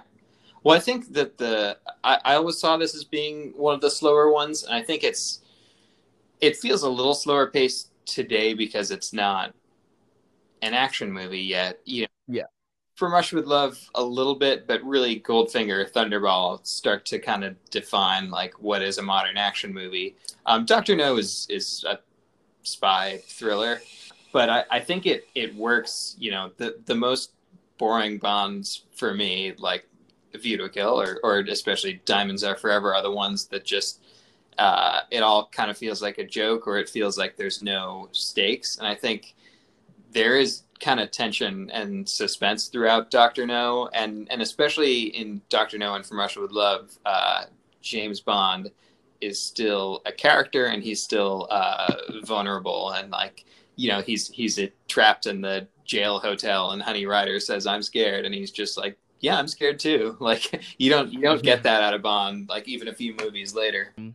This is I'll similar to what we were saying earlier. I won't and wouldn't say out loud right now where it is in my sort of pantheon. But this is, for example, if any or all of the movies were playing in a movie theater tomorrow, this would be one of the ones that I would try to catch. Yeah, we saw it together.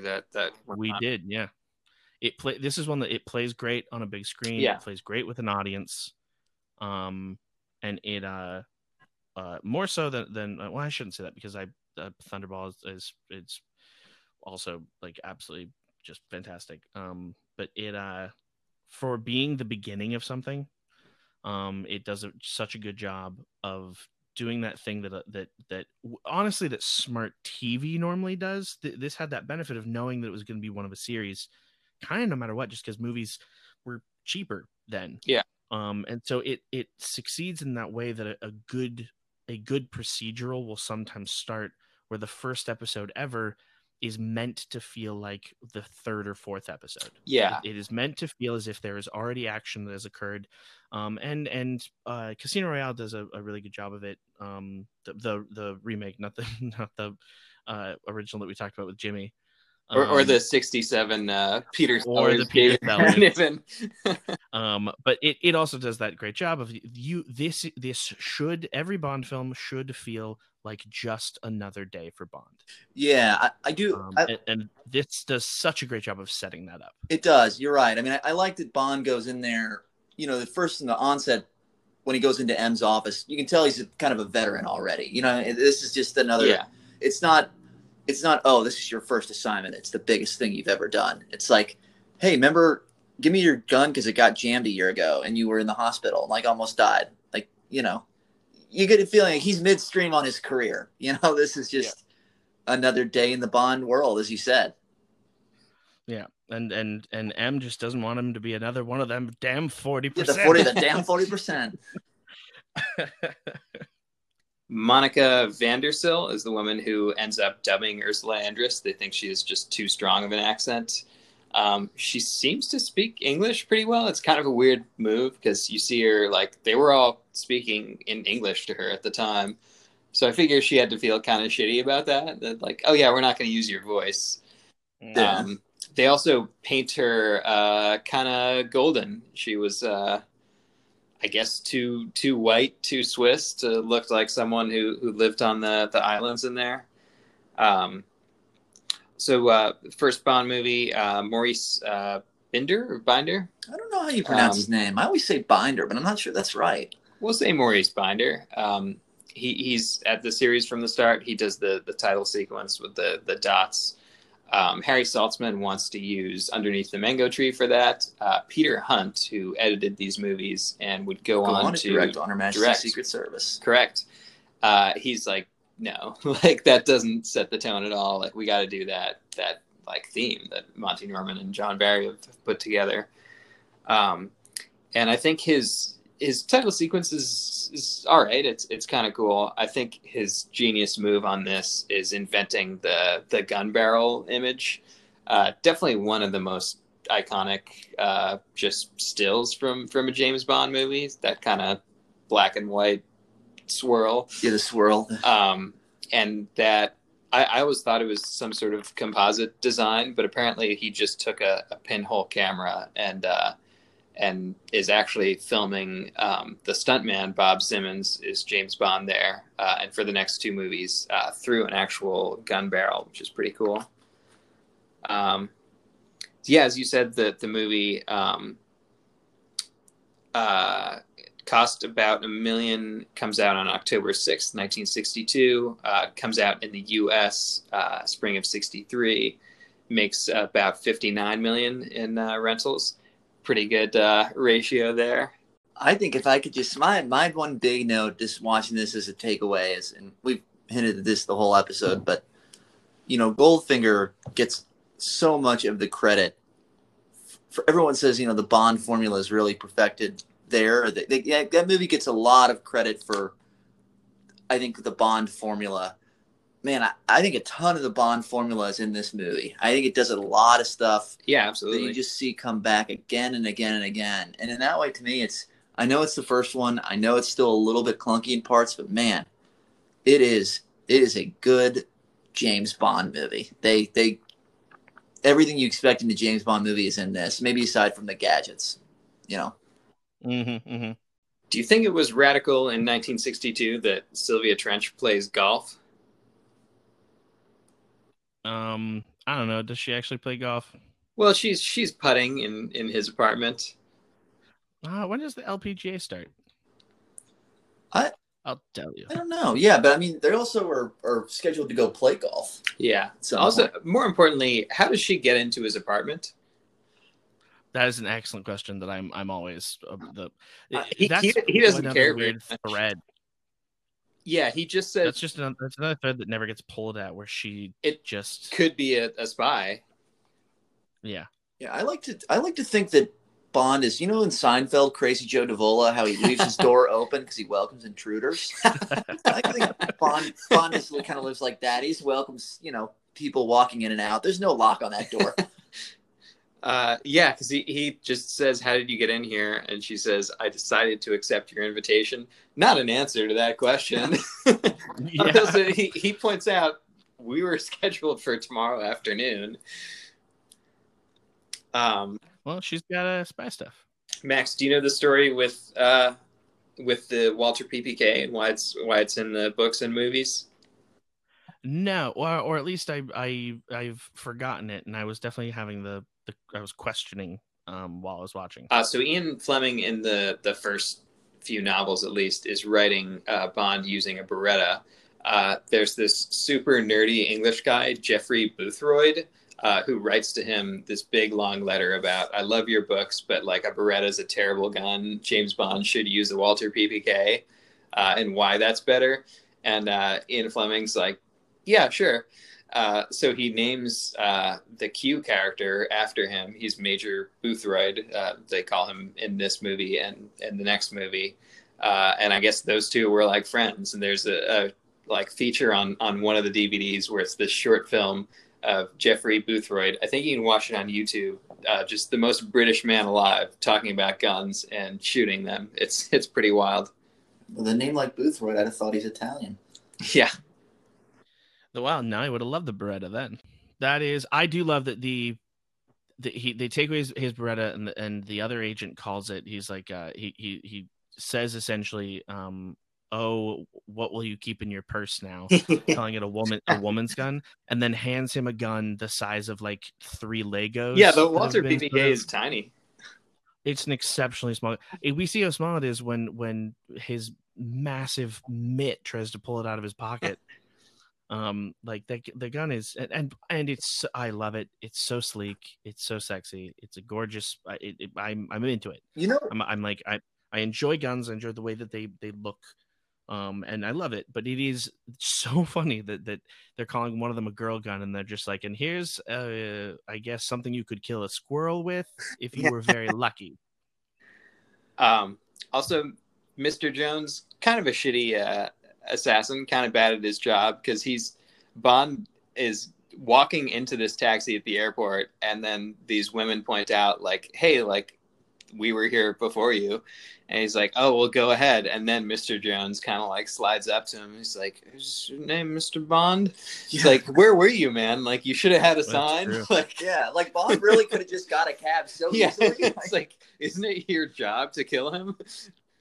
Very, very little prep work done on his part. Well, as we know, it's very half-assed. He also didn't have his own cyanide capsule on him. He had to ask Bond for it. Yeah.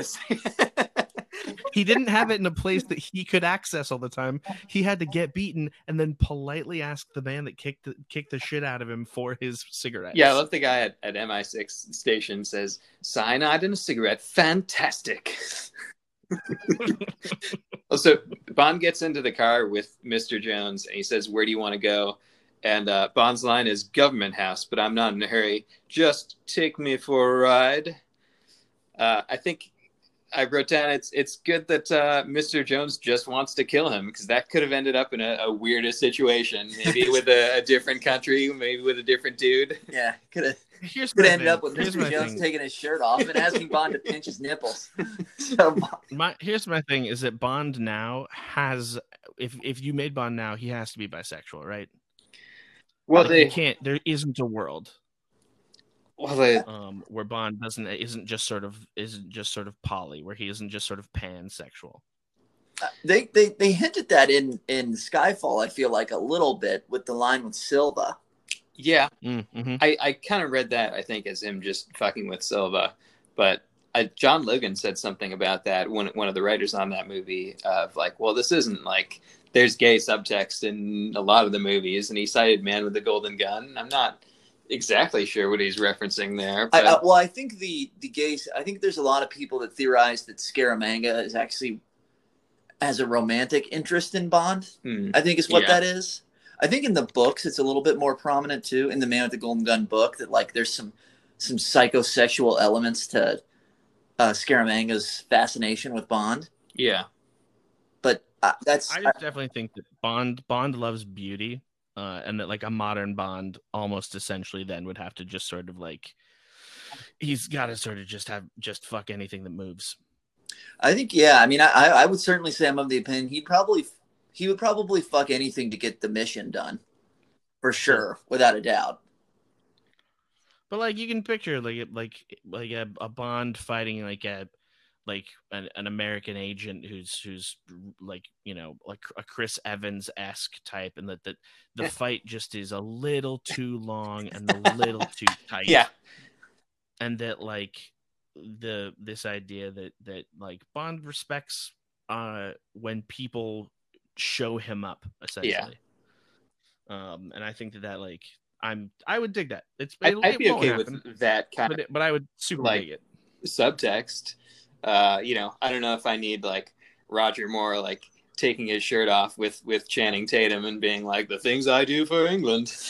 Okay, now hold up, because I definitely need that now, and you're wrong. Yeah, you picked the worst possible thing to say. You chose I'm mad that again you've been logging into my personal blogs and reading them. Your fan fiction. Yeah, yeah, exactly. How dare you? Because you've cut to the core of me.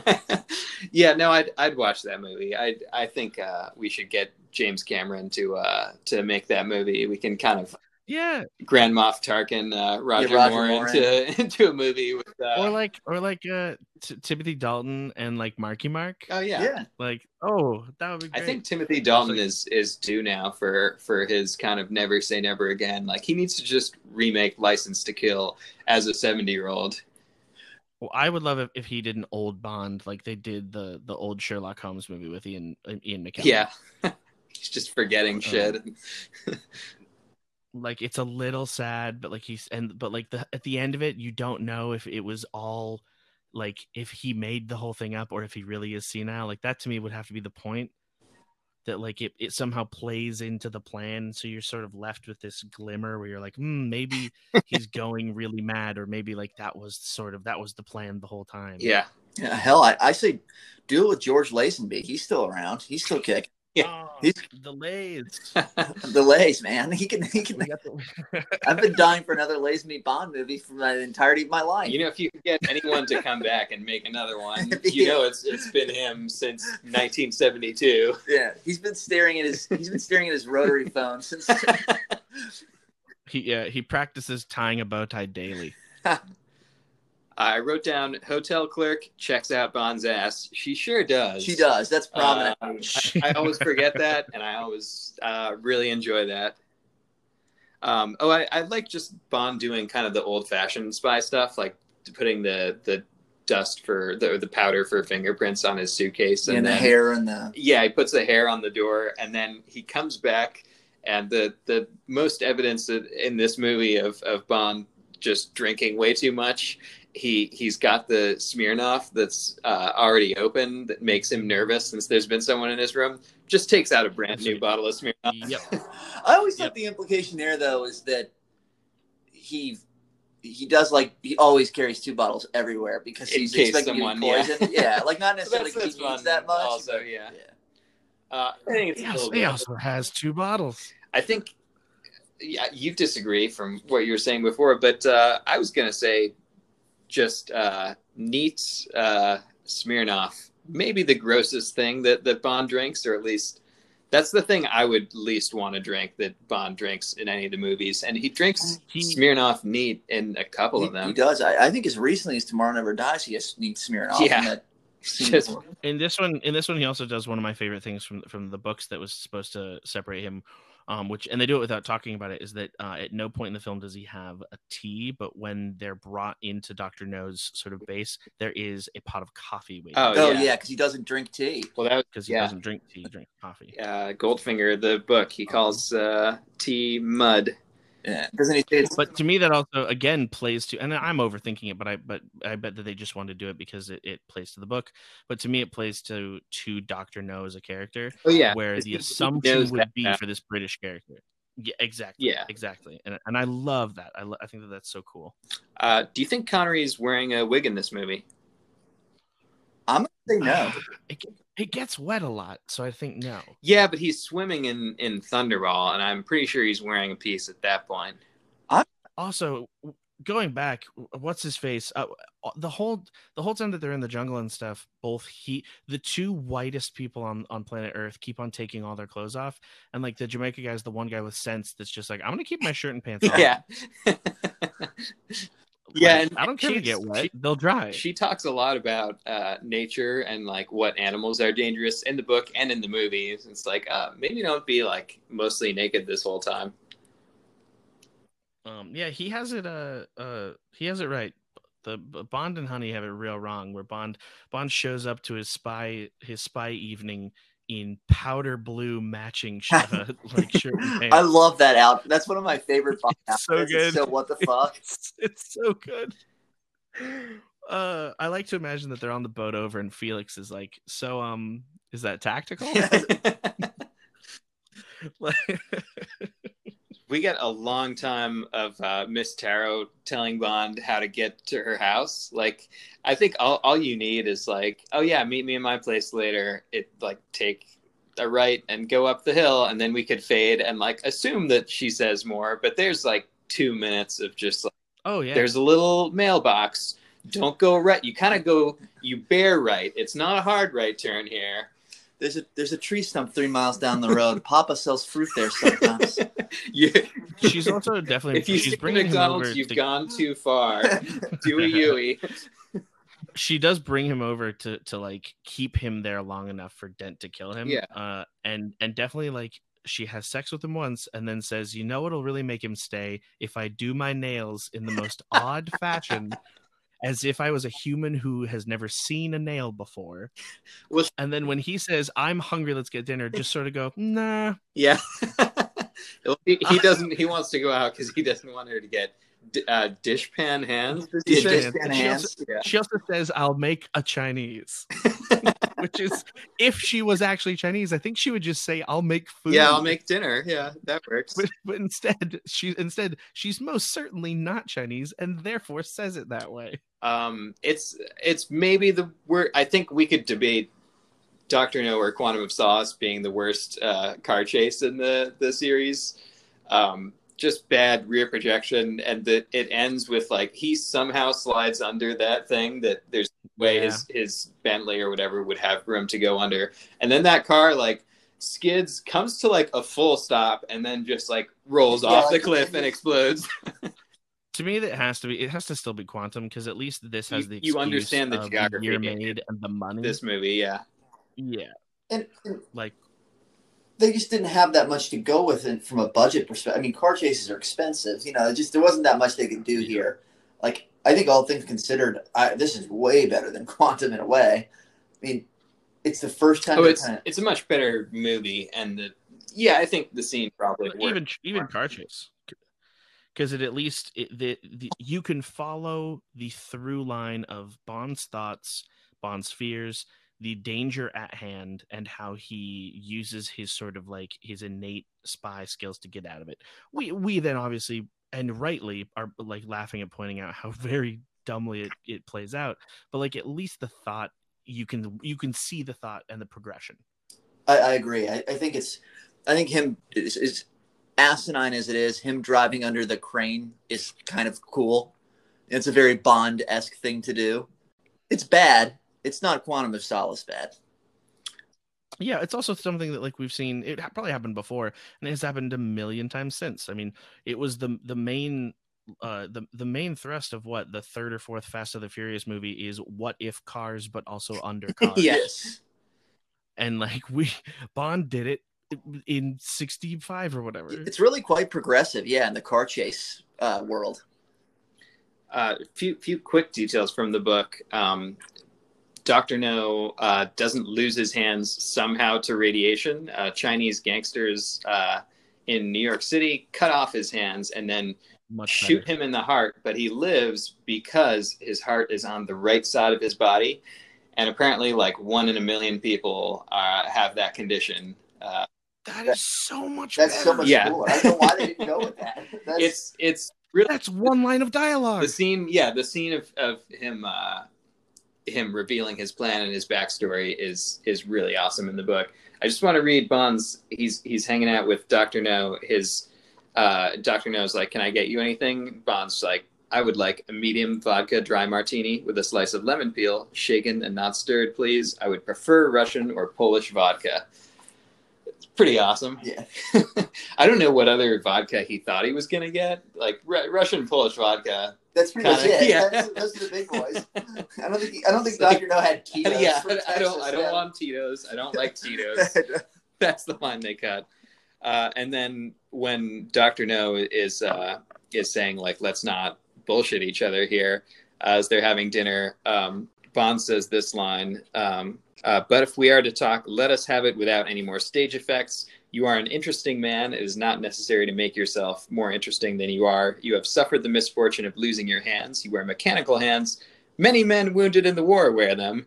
You wear contact lenses instead of spectacles. you use a walkie-talkie instead of a bell to summon your servant. I like that. That's a big deal. Like, oh, think you're really fancy, walkie-talkie. No doubt you have other tricks like walkie-talkies. But, Dr. No, you are still a man who sleeps and eats and defecates like the rest of us. Ooh. Like, you may be fancy with your polio vaccine. I know you poop. Maybe. You may, I don't know, brush your teeth with toothpaste or scrub your hair, but you also take big shit. I mean, just big. I think they're just massive. We could go That's out like to have wings tonight. You'd have a weird dump in the morning. You'd have a weird poo, and you wouldn't even have hands to clean yourself. Now, where's my Russian booze? All right, last two categories I want to bring up before we call it dumbest henchman in the movie. I think that award goes to the guy who, for some reason, has a megaphone, decided to use the megaphone that day and says, "We'll be back. We'll be back with dogs." Yeah, he's dumb. I didn't need to do that. Could have just shot at him. Yeah. Mine's a more scientific one, which is my dumbest henchman is the henchman who, after they get cleaned of radioactive goop, puts clean towels all over them and then uses the Geiger counter on the towels. Yeah. That is probably my number one because he's supposed to be a scientist. Yeah.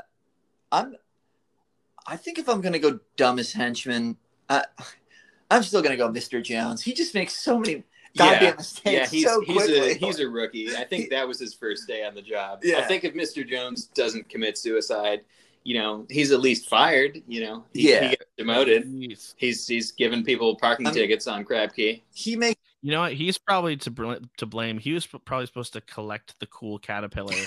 And he like fucked up and squished it with his butt. Yeah. Everyone just goes along with that. They're like, but tarantulas are poisonous, right? Yeah, I think so. Yeah. And everyone's like, what's going on? They're like, yeah, his dad's a senator. And, like, and then this is your category.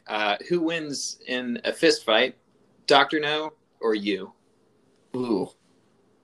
I will let everyone else go. I will go last. I think Dr. No would beat me in a fist fight. I have a feeling that he's a pretty capable physical specimen. I think he'd almost have to be to have been such a successful gangster. I like how he does throw down with Bond for a second, which the mastermind, armchair types like Blofeld don't usually do. Yeah. And I like the way he grabs his hand with another hand to like throw towards Bond as a weapon. Yeah, I get the sense that there's a little bit of physicality to him. Like, I think he's a Bond villain. I wouldn't want to fight in a fist fight. I think I'd lose. I'm losing for sure. Okay, fair enough. Maybe if I have some heavy water and a convenient metal pole that he can't grip on because of his metal hands, but I think if he's in your apartment or my house, I'm fucked. Now, I would beat him and climb the rope in gym class, I think. Yeah. If we were going to do that. Yeah, that's my... I have the one question, which is, am I fighting in a field of my choosing, or is it just like my bedroom right now? Yeah, I think he burst into your bedroom right now. Okay. But you have Oddjob's hat. This is... see, then I win every time.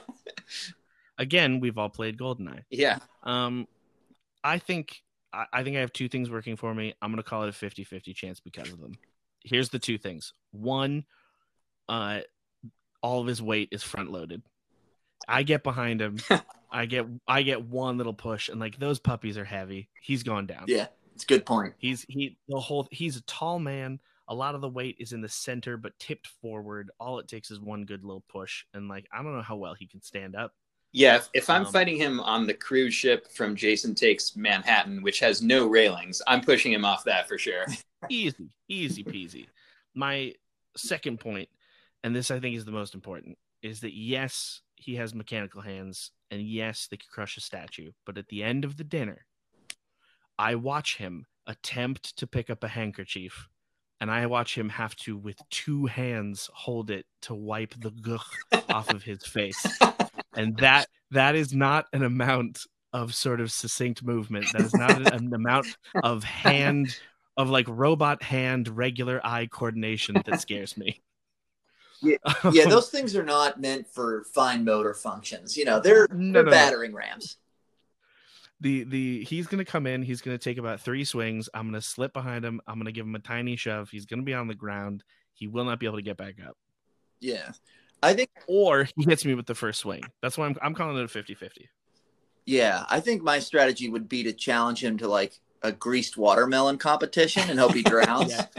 Honestly, you could challenge him to rock, paper, scissors, and then just know he can't throw scissors. Yeah, that's a good point too. I mean, there's a lot of ways I would definitely use trickery. I like to imagine in all fist fights in life, you can just turn it into like Wally Shawn as Vizzini and Princess Bride, and like, how about a battle of wits, sir? Yeah.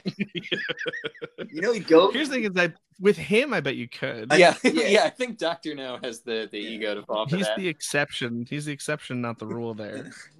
Well, I think we've just about done it. We've talked longer than the movie of Dr. No, so yes. that's something. Thanks so much for joining us, Max. Thanks so much for anyone who listened to all of this. We'll probably edit it some, but yeah, I mean, look, if you're looking for a podcast, it's just 3 cool dudes looking for other cool dudes to talk about James Bond. You got it. This is it. Thanks to our corporate sponsors, Enron, the asbestos company, to Viacom, Jeff Bezos. Yeah, and Lenny's robot hand. And also any place where you can buy a seashell in Miami for $400 fucking dollars. Yes, Smirnoff. We were drinking during this time. We just had a drink each, but we were thinking a themed drink per episode would be fun. For if you're reading, watching, or listening to this Dr. No episode, reading the book or watching the movie, be great if you could read this. You can have the medium dry vodka martini with lemon peel. That's in the book. Bond also drinks. There's a part of the book where he goes to dinner with Coral and Leiter and has 2 double gin and tonics before dinner and 2 double gin and tonics during dinner. So that's insanely lit. Yeah. I love that. And if you watch the film, as I said previously, you can also drink an entire case of Invisible Red Stripe. Yeah. Well, look, recycling in Jamaica comes like once a year. That truck comes down your street. I get the sense in Dr. No that if you held up a lighter to anyone's mouth and like had them breathe on the flame, like you'd be. Oh yeah, yeah. The flamethrowers just guards that are off duty. Yeah. And we were drinking. We had dark and stormy, nice rum drink to go with the Jamaica island of the film. That's it. Thanks everyone, and we'll see you soon for From Russia with Love. From Russia with Love. For that we're going to be doing red wine with fish, so you should already know. The fish goes in the wine, so it has to all be a drink. All right, Max, we'll talk to you later. Yeah, awesome guys, super fun. Yep, yeah, good stuff. And that's it. We did it. That was a whole episode. We talked for almost as long as the movie, and you listened to all of it. What is wrong with us? Special thanks to Christopher Durenberger, who drew our awesome poster, and John Daniel, aka my dad, who wrote and recorded this groovy music you're listening to right now. Thanks again for listening, and we'll see you very soon for From Russia with Love.